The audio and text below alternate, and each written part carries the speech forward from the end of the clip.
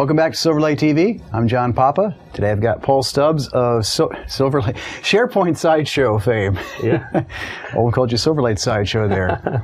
So we're having a Worlds Colliding episode today. We're going to talk a little about how Silverlight and SharePoint have some good symbiosis and some recent news came out of SharePoint World. Yeah, so we've been working on a Visual Studio extension that allows us to easily package and deploy your Silverlight applications as SharePoint web parts. Okay, and for people who aren't as familiar with SharePoint web parts, in this is basically just like taking it's almost like a user control that you're wrapping inside of SharePoint. That's right. It's the component model for SharePoint, if you will.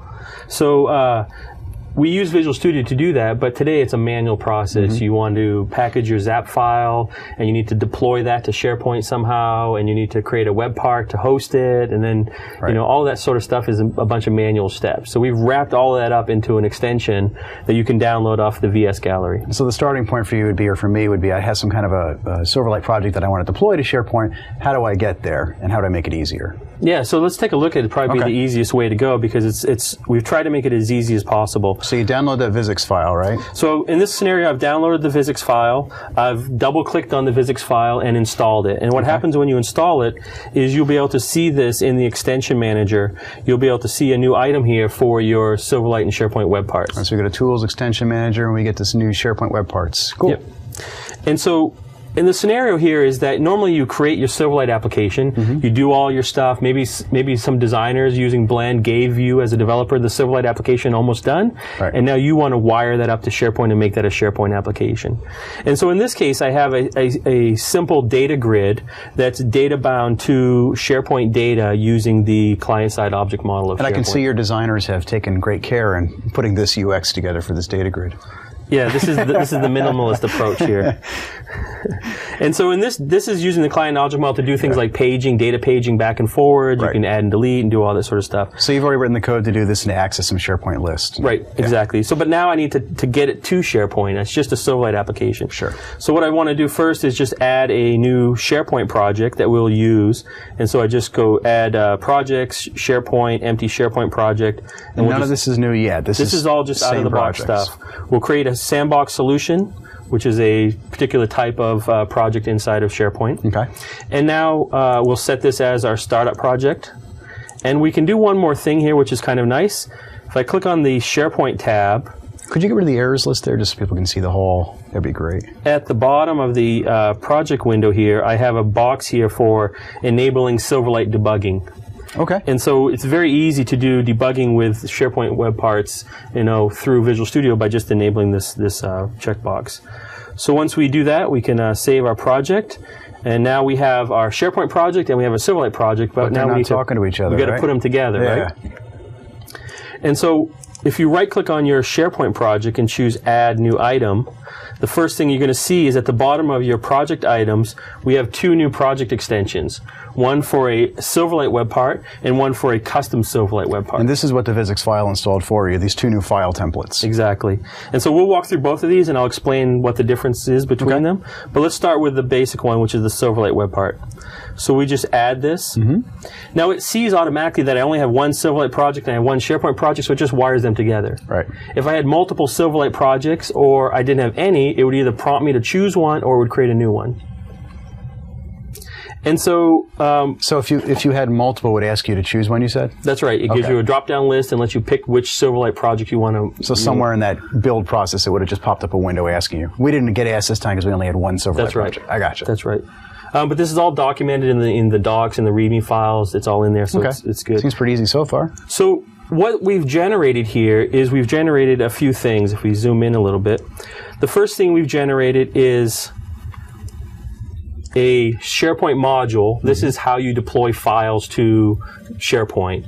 And the module includes our ZAP file. So this is how we physically move the ZAP file to SharePoint. Right. The second piece here is the actual web part itself. This is a standard web part definition file that defines the web part. In this case, we're using the out-of-the-box Silverlight web part that ships with SharePoint. Okay. We're just reusing it. And then the last piece is kind of a nice thing that the extension does, is it generates a test harness page for us. So you can actually see what it's going to look like inside the SharePoint site. Exactly. But really, at this point, all we need to do is hit F5 and run this.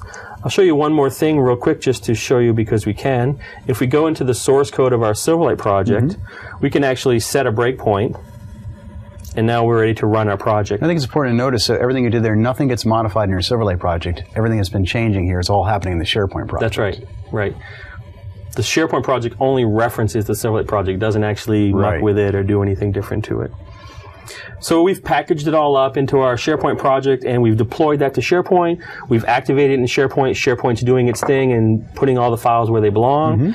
And then the debugger attaches to SharePoint, and we can see that we now have our new test page here created in our site pages collection. Okay. And so if we open this, we get our breakpoint that we set earlier. So we can continue on doing our debugging, or we just F5 to continue.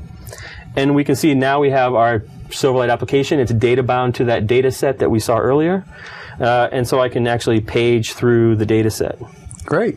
So that's it. That's how easy it is to build a Silverlight web part in SharePoint. And this was the basic version, which basically means we took the Silverlight control and just wrapped it in the default web part project that got created by the web part file. That's right. Now, the thing about this one is you don't have a lot of control. Like, what if I wanted to put something around the Silverlight application? Maybe I wanted to include some JavaScript or jQuery on the page, do stuff. So in these advanced scenarios, we've created the other project type. So let's take a look at that. So let's go ahead and just get rid of this first one we've done. So we'll just delete that one. Okay, so we get rid of our web part, which gets rid of all three of those pieces, the test page and the web part and the XML. That's right. So let's go ahead and create the custom one. Now the custom one does almost the same thing, but instead of using the out-of-the-box web part, it builds a visual sandbox web page. And it's basically an ASX control that allows you to visually design your page like you would in any ASP.NET application. So it's an ASP.NET control, basically. Exactly. Yeah. And you can see all we've done here is we've just pasted in the standard kind of Silverlight test harness page that gets generated out of a normal one. Right. We just stick that into this page. Which is what you see in a regular HTML file that hosts Silverlight even too. Exactly. So here is our Silverlight control embedded in our visual web part page. We've done some special things, like we've set the context to the source to be the source we're deploying it to. So it's got set server side. And the other thing that's kind of interesting is in the init params, we set this special SharePoint parameter, which initializes the client context object model. Okay. Tells it where am I coming from, where's my security model, all that sort of stuff is inicialized by setting. So you can hook into the principal, you can hook into any roles or anything, and then any data that might be on that page. Yeah. So once we do that, we're done. So all I need to do in this case is if I just go ahead and run this one, what we'll see is the exact same result. It'll look identical to the first one. Because you haven't customized it yet. We haven't done anything. Could. Yeah. Okay. And again, this is an ASP.NET control. The other time we were just basically hosting it inside of a page. That's right. So what we see is our web page. We see the exact same thing we saw before. But let's say we want to do something different. Like let's say we want to put, let's do this. I put a div tag here. So if I put a div tag, we'll call it ID equals SL div. So now I've just added this ID tag here. Now I've written code ahead of time in my Silverlight application to look for certain elements on the page that's being hosted and do certain things. Sure. Right? So if we just run this now, what we'll see is that this Silverlight application is now interacting with the custom web part that I've created. That's a key point, because that's native to Silverlight, the piece where you can actually look back at your browser host. That's right. And using the bridge if you want to. And we're taking advantage of this by wrapping it in a very particular way. So now what happens here is it looks exactly the same as before, but when I select an item, it now interacts with that div tag, setting the value of the currently selected item. That Bob German or those names on the top, that's a div on the page. That's actually HTML. That's right. And I can do things like select it. I could do just regular HTML things to it. And you can put any kind of content. It doesn't have to be at the top. It could be on the side, left, bottom, wherever. It's up to you. It's just an ASX control with Silverlight on it. packaged up and deployed to SharePoint. And I assume you'd probably want to put some code in your Silverlight to say, if I don't find these div tags, etc. And it does, it handles all of that, right? You saw the first run. jQuery, there's lots of SharePoint stuff you can interact with, like alerts and dialogues and status bars and dialogues and all sorts of interesting things you can do in this scenario. Cool. Hey, this is great. And this, if you go back to the Visix file real quick to show people where they can get that from, up on the Visual Studio gallery. So it's another Visix file. We've had a lot of good ones come out lately. We've got the NuGet stuff. We've got the productivity pack. Lots of good stuff. One thing I just want to take a moment to step back on, too, with SharePoint is I get a lot of questions about Silverlight with SharePoint, and I generally end up pointing them off to you, Paul, because you're the expert in those two domains. A lot of people getting into Silverlight may not know how big SharePoint is with Silverlight. What's the impact been with Silverlight and SharePoint as far as you're concerned and what you see? Well, we've seen a lot of real good uptake in Silverlight and SharePoint. You know, it ships with SharePoint. There are a lot of native controls that are in SharePoint that are built with Silverlight. Some of the underlying features of SharePoint are built with Silverlight. Some of the Office web applications, like Visio, for example, uses Silverlight to render the Visio diagrams inside of SharePoint. And these SharePoint sites they're still web sites. They're internal or sometimes extranet websites. That's right. But for the most part, these are large companies working with these, or some smaller, medium size. And the Silverlight pieces are more like, I hate to use that word, islands of richness, but they're adding features to what SharePoint does. They're not replacing in any way. They're just augmenting certain aspects. That's right. And as things like Office 365 come out, where people will have greater access to SharePoint sites out there in the cloud, leveraging Silverlight components onto those sites is going to be a huge benefit for people building sites. And you're going to be speaking upcoming at both Mix and Dev Connections, did I hear correctly? So we have Mix first, and then TechEd. I'll be at TechEd as well. Sorry, yes. So we actually are doing a Silverlight and SharePoint bootcamp at Mix for pre-con.